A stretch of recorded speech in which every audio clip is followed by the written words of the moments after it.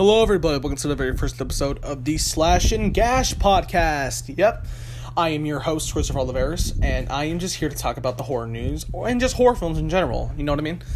And this is just going to be a very short episode, because this is just an introduction. I just want to talk about myself, and so y'all get to know me better, and just hopefully what I expect to see on this podcast, you know? So, let's not waste any time. My name is Christopher Oliveris. I'm your host. I'm the one who's going to be bringing you horror movie knowledge, horror movie reviews, and horror movie news. You know what I mean? Just so y'all can know. And my favorite horror film is the original Halloween from 1978 by John Carpenter. And in my opinion, it's just a perfect slasher film, especially for the Halloween season. It gives the title Halloween.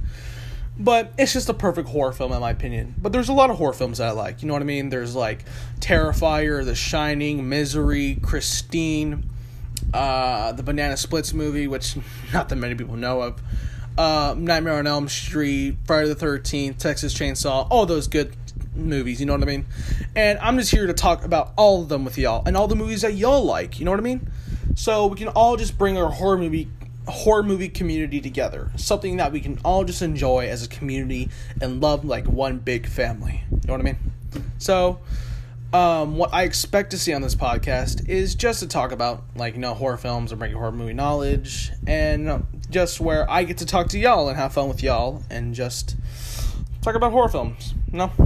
So, thank y'all for your time. I am Christopher Oliveris, and I will see you next time, probably in the next few days, on the next podcast, where we will be discussing Killer Clowns from Outer Space, the horror film directed and written by the Chiodo brothers and composer John Massari from 1988. Alright, thank you. Have a good night, y'all.